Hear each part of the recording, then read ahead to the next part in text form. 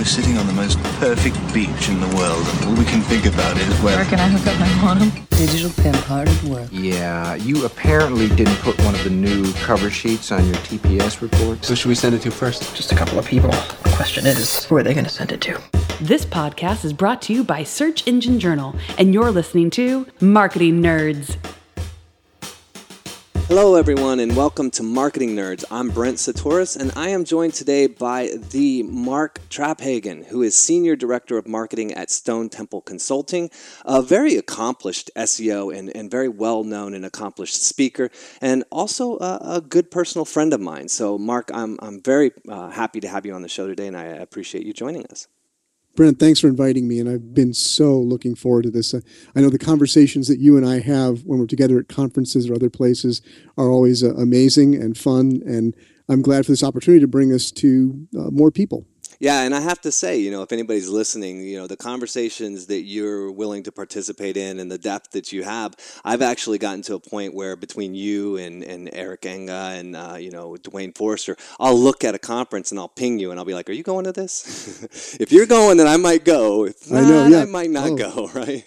Yeah, it does affect, because this is something that people need to know. This is maybe a little bit off our topic for today, but it's fresh on my mind. I've been thinking about this today, and there's, people tend to think of marketers as being somewhere down there, among politicians, lawyers, and other beloved people in society a lot of times. But I think you and I know that we have found this tremendous community of wonderful people, especially among the online, the digital marketing community, the digital marketing professionals. They are great people. They're interesting. They're curious. They're involved. They're fun to be with. They're very supportive.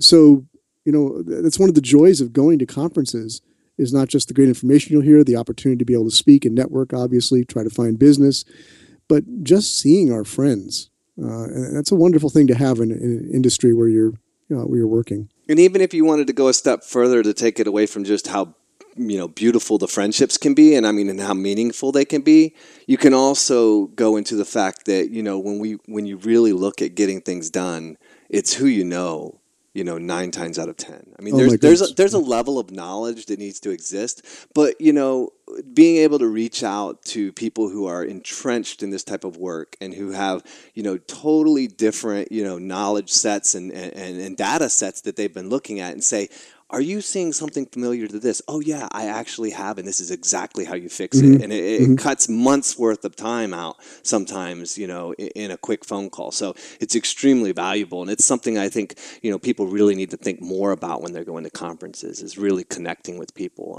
and making it meaningful. Absolutely, I agree. You can't underestimate the value of that, and I think that's why conferences are thriving. Many of them are doing well, and people are still going in this age when we could do all this online, right? We could do it in other means, but there's something about being present and sitting around a lunch table at the conference or a bar late at night and just getting deep into things and bouncing things off other people who are seeing amazing things or have done studies or are looking at something in depth that you haven't had the time to look into. And just the relationships that form, knowing there's people out there who you can reference and who will help you and who will connect you with the right people. It's a great thing. So one of the things that I wanted to talk to you about, and it's kind of cliche in the sense of being close to the beginning of the year, but I think it's something that people are really looking for at the beginning of each year. And so I'm curious, there was a lot of things that happened in 2015. Some, were more hype, and some were kind of some of the same, but there was some significant mobile changes. There was some significant changes in 2015, and everything that I've heard, from talking to reps at some of the different engines or even from some of the different social sites is that 2016 is going to be just as impactful, if not more. And so I wanted to talk to you a little bit, about 2016. What do you think people need to be focusing on? What do you think is going to be impactful for marketers and business owners in 2016? Well, let me bring up a few areas. There's many areas I could talk about, and I'll start with some areas that we see as, and we looked at very carefully, as already emerging in 2015, but that are going to remain being important into 2016 and are only going to grow in importance in their effect. And then we can maybe move into one or two things that we think are kind of new emerging in 2016. So the first of those three areas that I'll talk about is the mobile ranking changes. What people referred to in the industry as Mobilegeddon back in the spring of this year, which our mutual friend Gary Elish from Google cringes whenever anybody says that, because it sounds so negative. But that was what that was, for anyone who might not know, was Google announced, and it was one of those very surprising and rare times when Google came out and told us something major that they were going to change, they were going to do before they did it, and then they did it. And this was, they said that with the rise of mobile and the fact that they were seeing more and more searches taking place on mobile devices, and the fact that the experience, of course, as we all know, on mobile is very different from desktop, that they felt it was important to their users that sites be mobile friendly. Sites show up well on a mobile device. It's a different experience. And so Google wanted to incentivize that. And so the way of doing that was to actually come out and say, if your site is mobile friendly, if your site works well, looks well, is easily used, easily viewed, easily navigated on a mobile device, on a smartphone in particular, then we may give you a ranking boost for that on a mobile device. And it's very shocking when Google does something like that. But I always called it Google behavior modification. Sometimes they tell us these things because they want to change. They want to change our behavior. One of the things that was very, very interesting about that was 2 points, really. One, mobile friendly is not. I think there's a bit of a misunderstanding amongst small businesses or people who aren't in the know, really, that mobile friendly doesn't necessarily mean that it shows up on a mobile view. It really is a bit vague on whether they mean it's mobile friendly as in it presents itself in a way that it's responsive, or it shows up in the right format. Things are clickable, text is readable, but also in the fact that it's loading fast, right. That speed is definitely a factor, right. All of these type of things. So I think that was an interesting thing, but I feel bad about that update. I think that in the history of what we've done online, you almost had to go out of your way to get knocked out of the search engines. You almost had to go out of your way to be excluded. Links, they came. Sure, you could go and make a page that was purely an image and it wouldn't be indexed, and you'd get kind of hosed. You could accidentally no index or tell Google not to index your site. But these were normally mistakes or minor things. This was a change that was announced to people that wouldn't actually have to do anything because most of their projects were already mobile friendly. But the people that would be most affected by this would probably never find out. And that's the thing, is it's gotten more ruthless, hasn't it? And it has to. I think, I'm not going to debate the morality of it. That's another discussion. But from Google's point of view, there's an interesting article just last week by the chief of marketing at Google, and it perked up a lot of people's eyes and ears, because he talked very openly about. He said he wakes up every morning just with his mouth dry, fearing the competition. And he may be using some hyperbole there, but it's an amazing thing to hear. You think, Google is like, they're on top. They're so in charge of search, and who could possibly topple them? But they don't feel that way, apparently. And they know they've got to keep their users happy. So they're focused. I often like to remind people, Brent, that, I think a lot of times website owners think Google exists to serve them, to make it easy for people to find their site. That's never been Google's mission. If you look at actual Google's mission statement is to, I don't remember the exact words, but something effective, to organize and provide the world's information. That's their mission. And they're going to do that in the best possible way for their users. So with more people using smartphones, if you do a search and you come to a site that's a crappy mobile experience and it's hard to navigate and that frustrates you, Google feels like ultimately that reflects on them. Like, we sent you here and we're responsible. So it is becoming more ruthless. And I guess maybe the takeaway from that is that anybody that's trying to do business online can't afford anymore to be uninformed. They can't afford to be not knowing what's happening in the search world.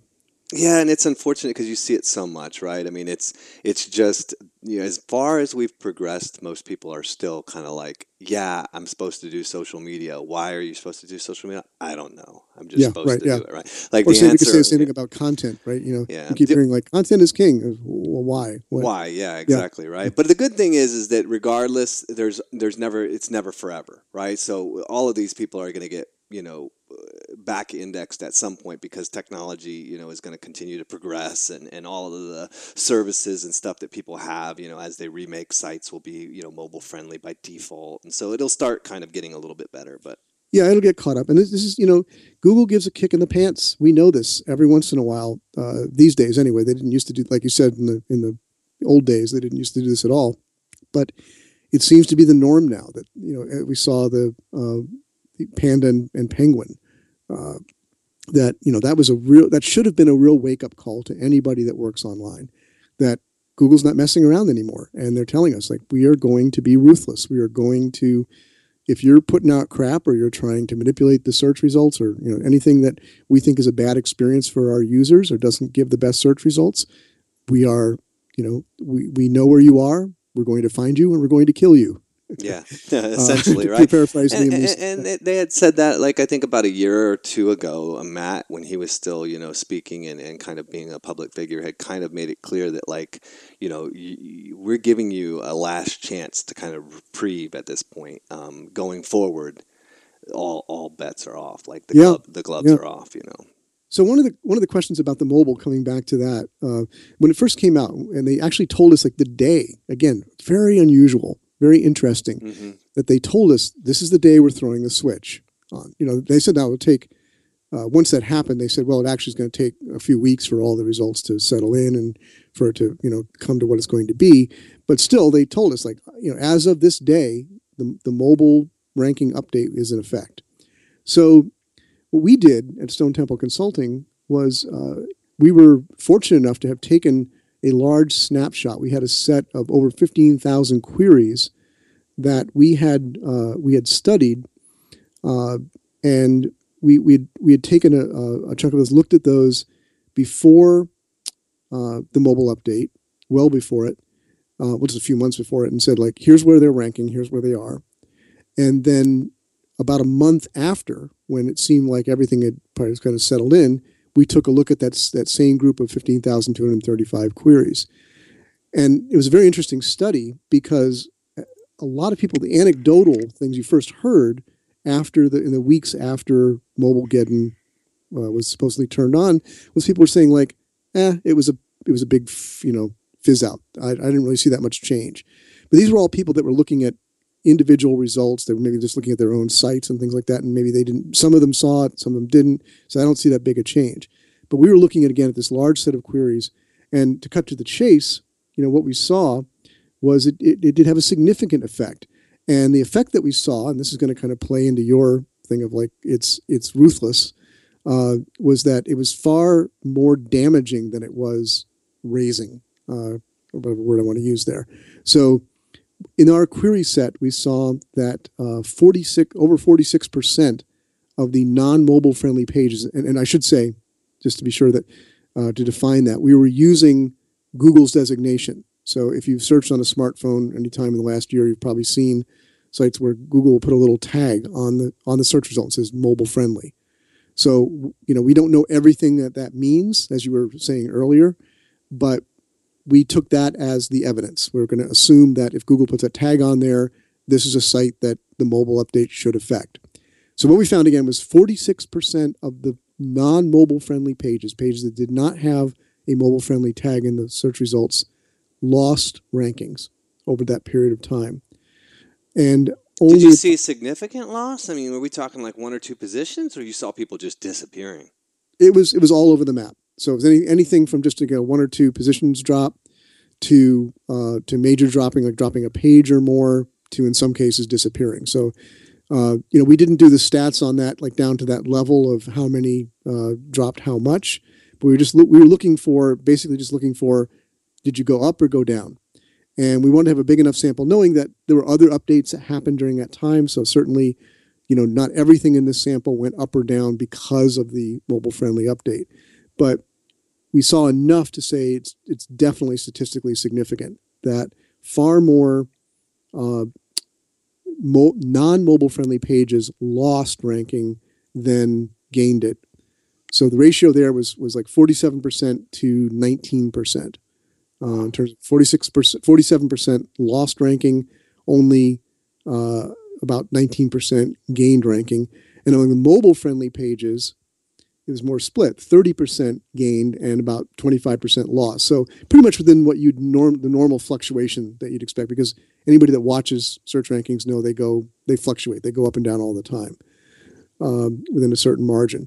But we felt like this was significant enough to say, yes, the mobile ranking the mobile ranking update did have a significant effect.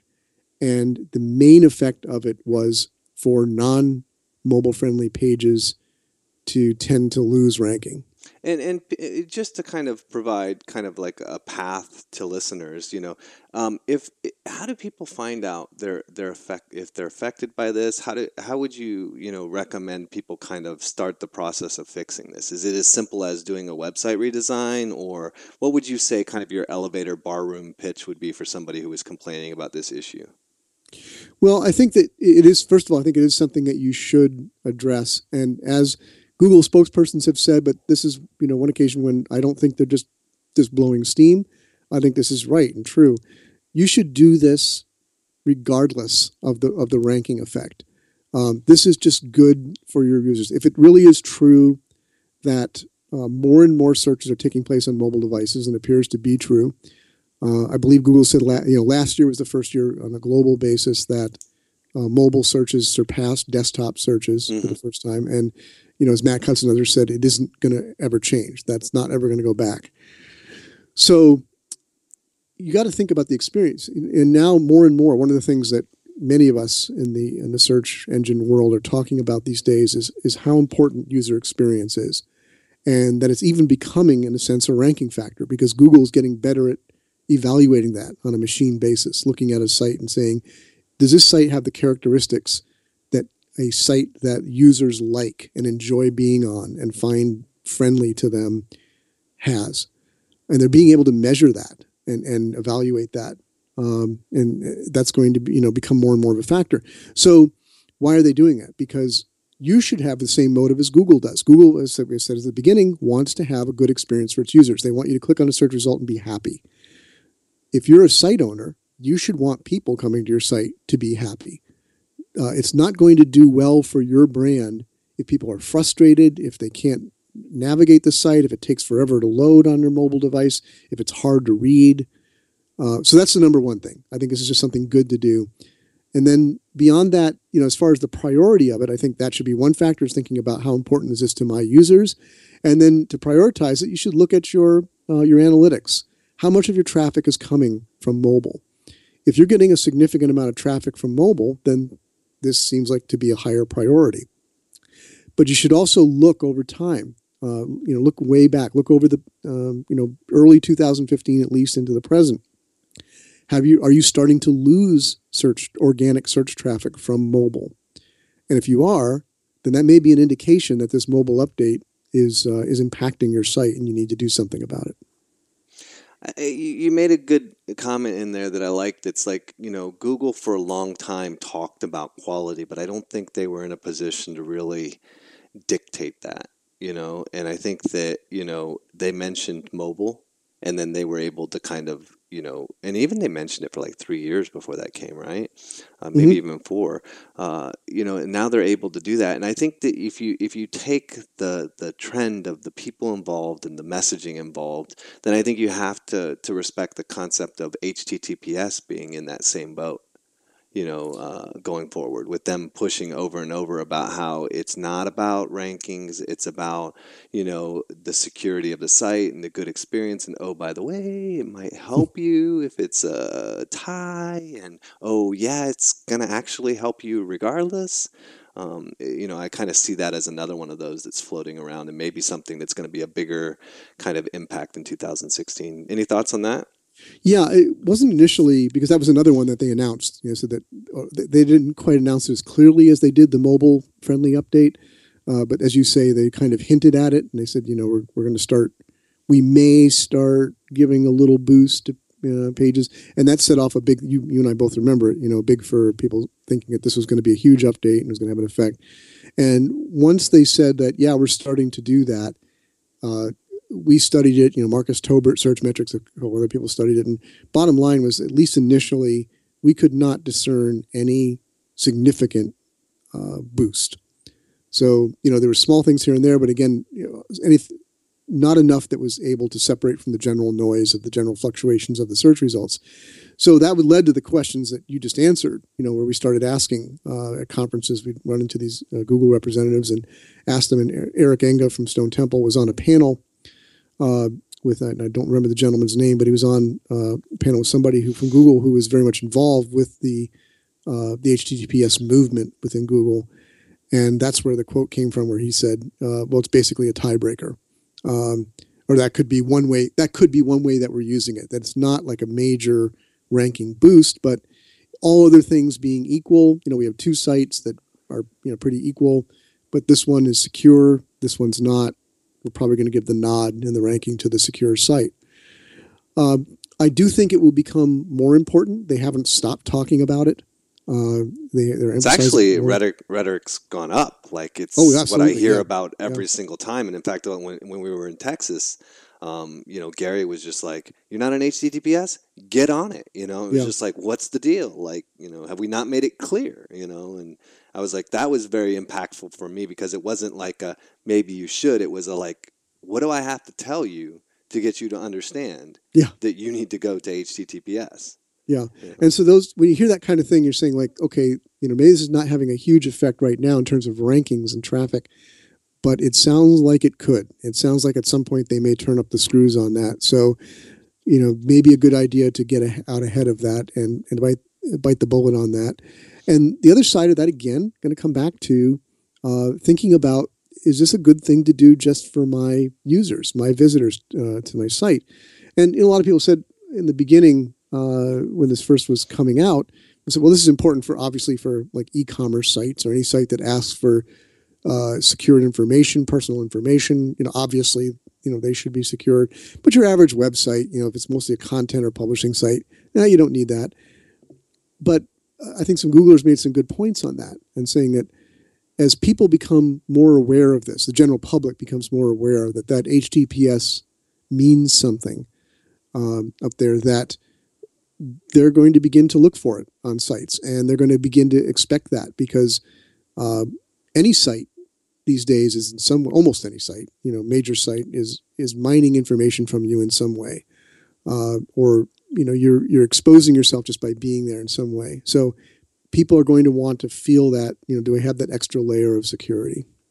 It seems like, when we talk about these two things, in discussion for 2016, people always say, well, what's the future of SEO? What's the future of SEO, right?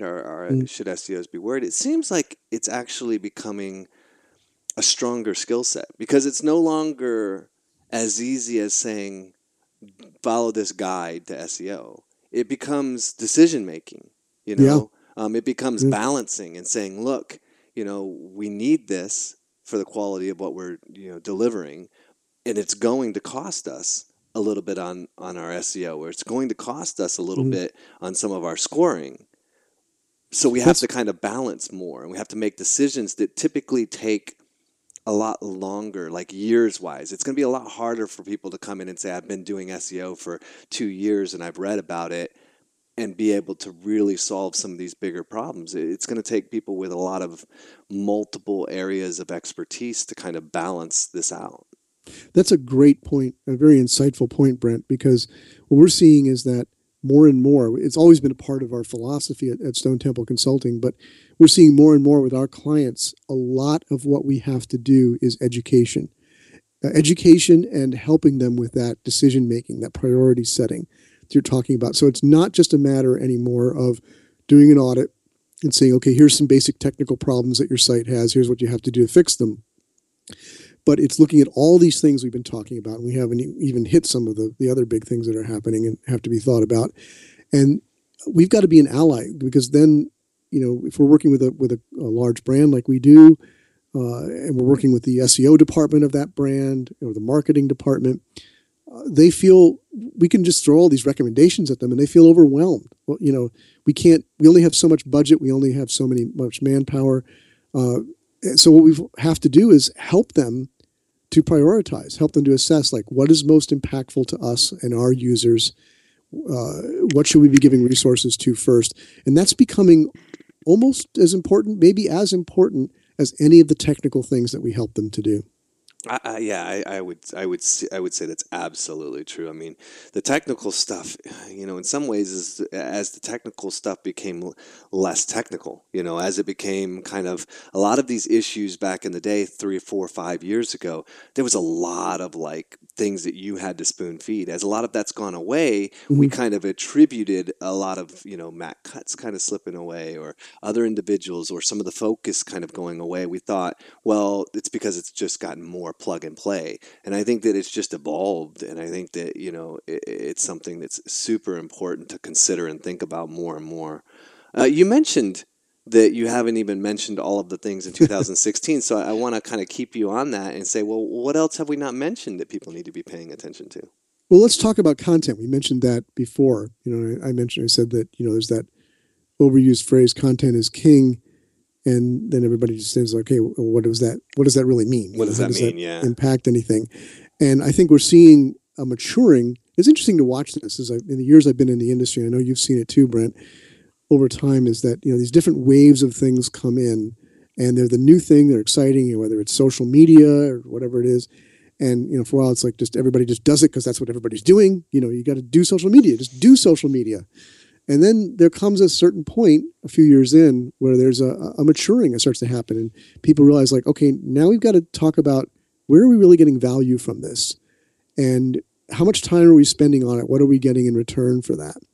And I think we're seeing that with content now. And there's been, a lot of talk. It probably started with, everybody knows, Mark Schaefer's Content Shock article over, I guess is that almost 2 years now since he published that. Like a lot of people, I don't agree with everything in that. I think that I think he has some points that are accurate. There's no denying that the amount of content that's thrown at us is increasing. I don't see it kind of as a zero-sum game as he portrays it.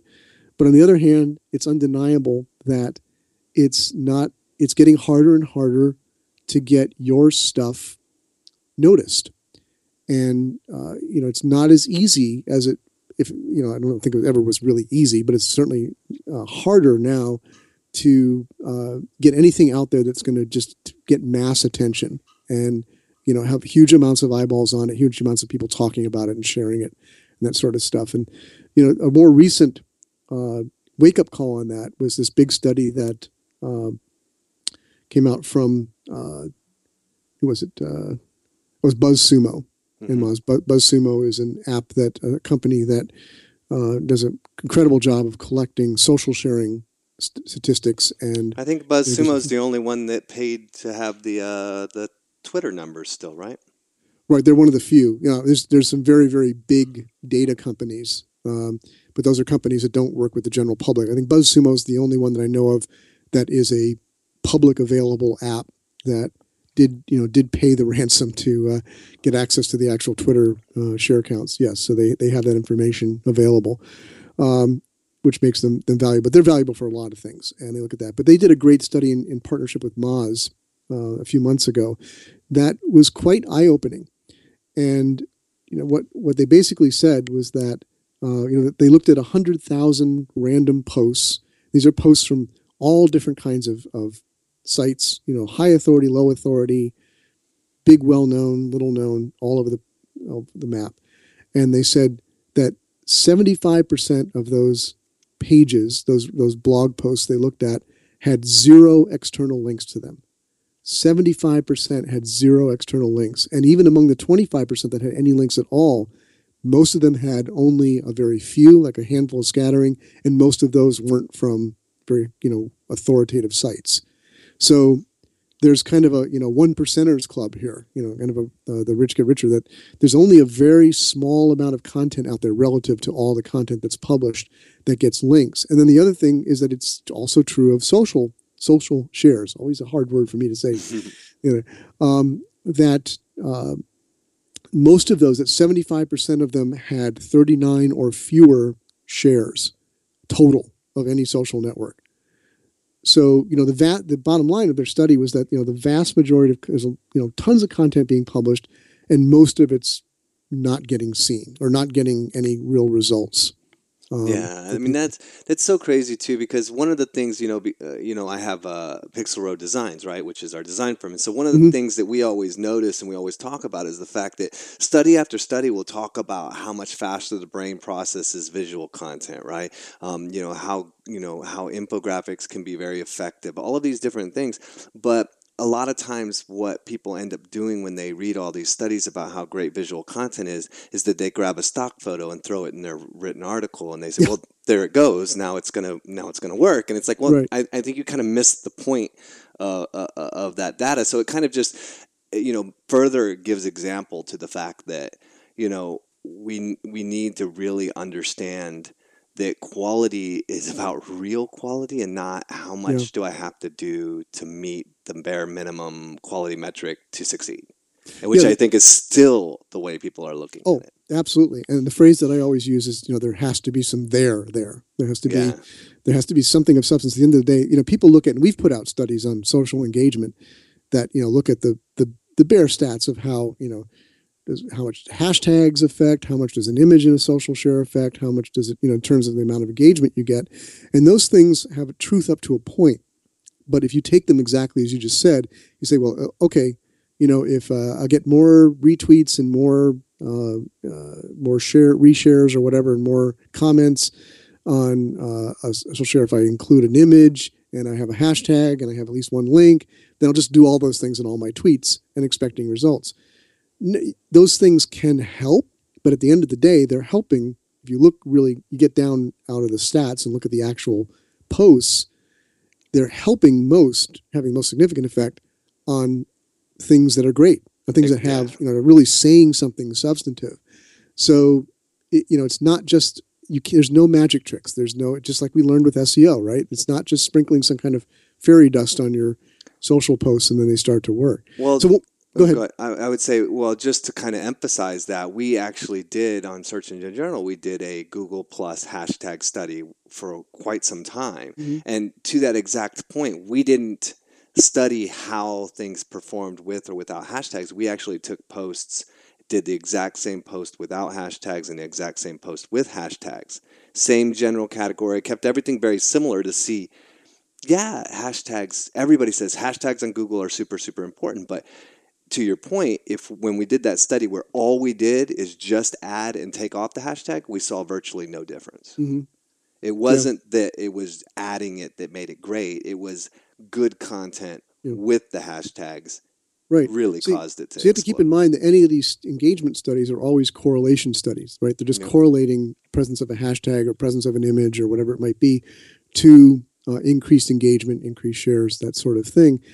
And you have to ask yourself, is it possible, and I think all these results that we're seeing point this way, that the kinds of posts that are really excellent and extraordinary and above the average content are also the kind of posts that will tend to do those other things as well. There are people who are paying attention, so they're going to have good images, and they're going to use hashtags, and they're going to, craft their posts very carefully. So it may be just as much not just the presence of a hashtag or an image or something, as it is that a lot of those posts are just people who are paying more attention and putting more care into their content. True. So go ahead. Go. I just want to show the other thing that was interesting out of the BuzzSumo Moz study was that they found that for the most part then they focused on, let's just look at the content that is getting a lot of shares or a lot of links, even though it's a very long tail, it's a very tiny amount out of the total content. What's working there? And the other thing that they found was very interesting is that most content gets shares or links, but not both. The vast majority of that content, either it gets highly shared or it gets a lot of links, but very little content gets both. Now, there is content that gets both. Sure. And they call it the sweet spot, kind of the Venn diagram overlap between shares and links. And that may be the kind of content that you want to be thinking about trying to create. Well, that kind of makes sense, right? Because shares is more about virality, right? It's right. like more, and links is more about resource. And you don't typically have resource become viral and viral be a resource. Right. So they did find... That kind of makes sense. Yeah, it does. It totally does. And that's why that happens, is because there are, we know, obviously the, BuzzFeed kind of content where it's, here's 10 amazing things, and the fourth one will blow your mind, is, highly shareable. It's the kind of stuff that people love to share, but it's a flash in the pan. Yep. Nobody's going to remember it 2 days from now. Certainly nobody, why would you link to that? It's not really a resource. It's just there to make a splash for a day or two and then be gone. So you're exactly right. But there is some content, and BuzzSumo looked deeper and saw some characteristics of content that can tend to get both, can get highly shared and drive links. The first characteristic is opinion-forming journalism. So that doesn't just mean like a New York Times article. It can be something in any industry where you're not just spouting facts, or you're not just giving the news, reporting the news, but you're taking a stand, and you're saying something. You're putting yourself out there and saying, like, this is what we're seeing, and this is where we think it's going, and it gets people talking about it. And that's highly shareable, because especially if you gain some reputation as an expert in whatever area you're in, then people are interested in your opinion. They're going to share it, but it also does become a resource down the line. That's something that can be talked about. I look back and I see the articles that I've written over the years that have gotten the most, that have been sweet spot articles where they've gotten a lot of shares and a lot of links. Many of them are in this category where I stuck my neck out and said, here's what I'm seeing, and I think this is the way it's going. You might disagree with me, but this is my opinion, and that's one. So that's one. Another kind is data-driven research studies. Again, those are very interesting to people because they make a point about something, they prove something, or they dissuade a myth about something. Highly shareable. People want to share that because it's interesting. Maybe it's something that was unexpected. And also, it's a resource. It's an obvious resource, something that people refer to for years to come. And then the last thing that they found was that longer form content tends to do better with this sweet spot of getting both links and thing. Again, that shouldn't be taken as we were saying earlier, caveat here or disclaimer. That doesn't mean that just writing longer, writing more words means you're going to get more shares and links. Nonetheless, we're going to see a boost in that after this comes out, because that's what will happen. So please, people, if you're hearing anything in this, say, like, these things are interesting, but what they are symptoms. They are not the cause. And so what they are the symptom of is what Rand Fishkin recently called 10x content that is not just good, but that it is 10 times better than any of the 10 things on the first page of Google for the main search query for that content.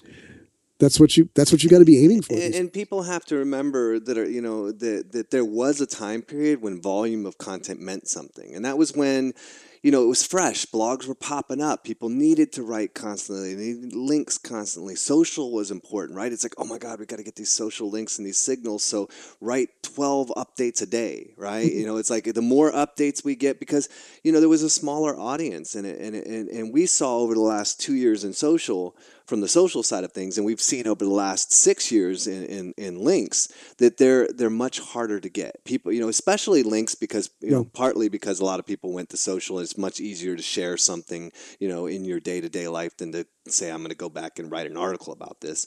But especially in social, the newness factor is gone.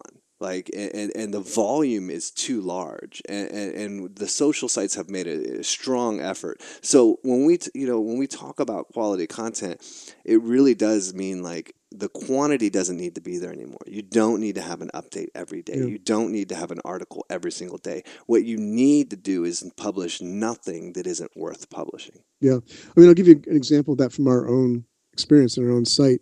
As you know, at Stone Temple Consulting, we've invested a lot over the years, and even more in the last year or two, in doing big data studies. Producing studies that on SEO, on social media, and content that take a lot of time and investment and a lot of resources to produce and to do well, but they tell a story when they're done right. They come out. There's a story there to tell, and it's information that's useful to people. Well, I was looking at our analytics for 2015, and I was shocked to find 54% of all the traffic on our site was to those 9 or 10 major studies that we published last year. So we publish a lot of content every year, but 54% of the content of the traffic was to those studies. And that's because it wasn't, the amount was surprising to me, but it wasn't surprising to me that they were driving most of the traffic, because without a doubt, those are the things that get most shared and most linked to from our site. And we find people like, every day almost, I open up and I look and I find that there are new links to a study that we did 9-10 months over a year ago, because people are seeing those now. And now, because of all that activity, those studies are all performing very well in search. So somebody's writing an article about, exactly. Siri versus Cortana versus Google Now, a study that we did a year and a half ago almost. And our resource comes up, our study comes up, and it gets mentioned, it gets linked. And so it's continuously driving new traffic to our site. That's one of the things that we also focus on when we try to put together concepts for infographics. We try to think about like the resourcefulness of stuff, and I think that you can do that in any form of content, to think about like, okay, if I'm positioning this, how can I position this in a way that it becomes the best link resource for somebody else who wants to summarize this discussion? Mm-hmm. And exactly. I think that's a way of looking at is this quality, is this long form content that can be useful to somebody, and I think that's a great way of getting long term like links to content, like you've noticed. Absolutely. So we've kind of run out of time, so I'm going to have to go ahead and cut it out and everything. I wanted to talk to you a little bit more, so we'll have to come back and maybe do a follow-up one in the future and talk a little bit more about the studies. I want to get some more information kind of on what you guys are doing there. Maybe we can get your information, and then we'll close out with some of your biggest learnings from the studies. So if anybody wants to find you online, they want to hear from you, they want to know a little bit more, how can they find you and get in touch with you? Well, this is my favorite thing to be asked these days, because I have one Google for my name. So, and you understand this too, having a fairly unique name helps, but you've also got to earn it. So if you just Google me, Mark Traphagen, that's Traphagen. I am the whole first page of Google for my name. And yes, there actually was some competition for that a few years ago, but I've wiped them out. So you'll find there all of my main social sites come up very high in search. I'm very active on social media, so any of those places, Google Plus, Facebook, Twitter, LinkedIn, you can contact me there. It's been an absolute pleasure to have you on the show. And as I said, I want you to go ahead and close it out by just, picking 2 or 3 things that you can remember from the studies that you guys have done that you think were really impactful. I mean, you kind of talked a little bit about the BuzzSumo, but from some of the stuff that you guys did, what would you say are 2 or 3 of the biggest takeaways that you got personally? Okay. Well, one is certainly, and this will be maybe a little teaser about something we can talk about in a future podcast, and that is we've been doing a lot of looking into what we call, everybody calls a different name for it, we call the Google rich answers.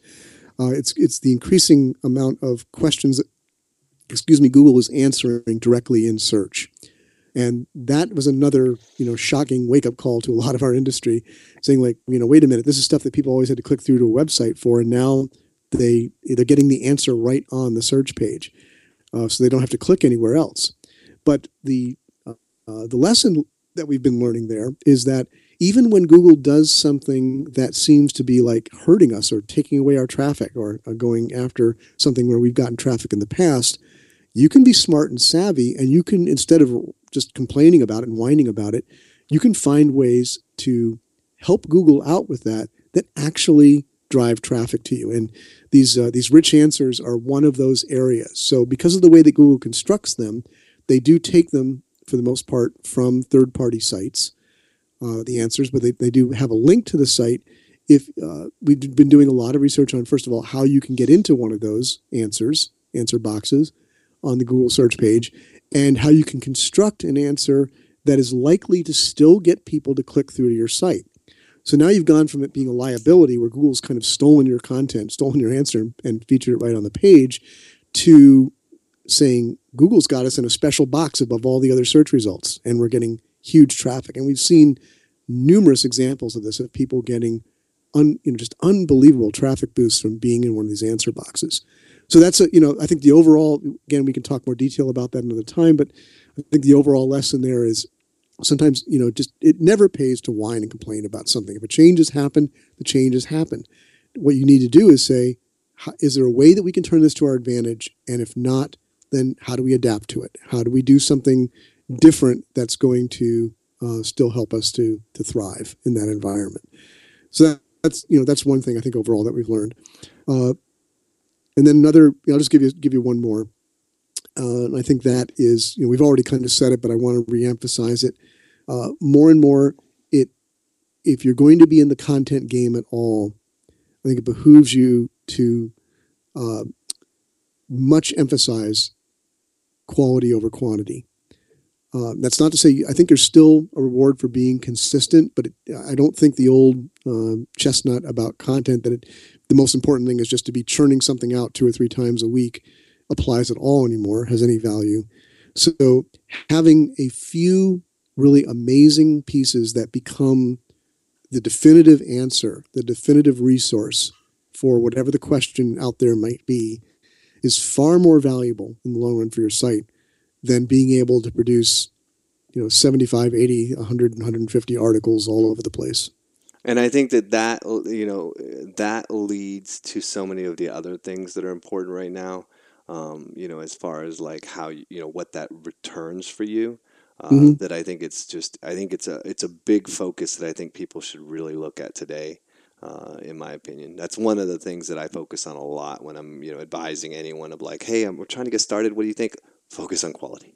If there's anything I can tell you, focus on quality. Absolutely. Mark, it's a pleasure. I love talking to you. I love that you were able to make this podcast with me, and I look forward to having you again in the future.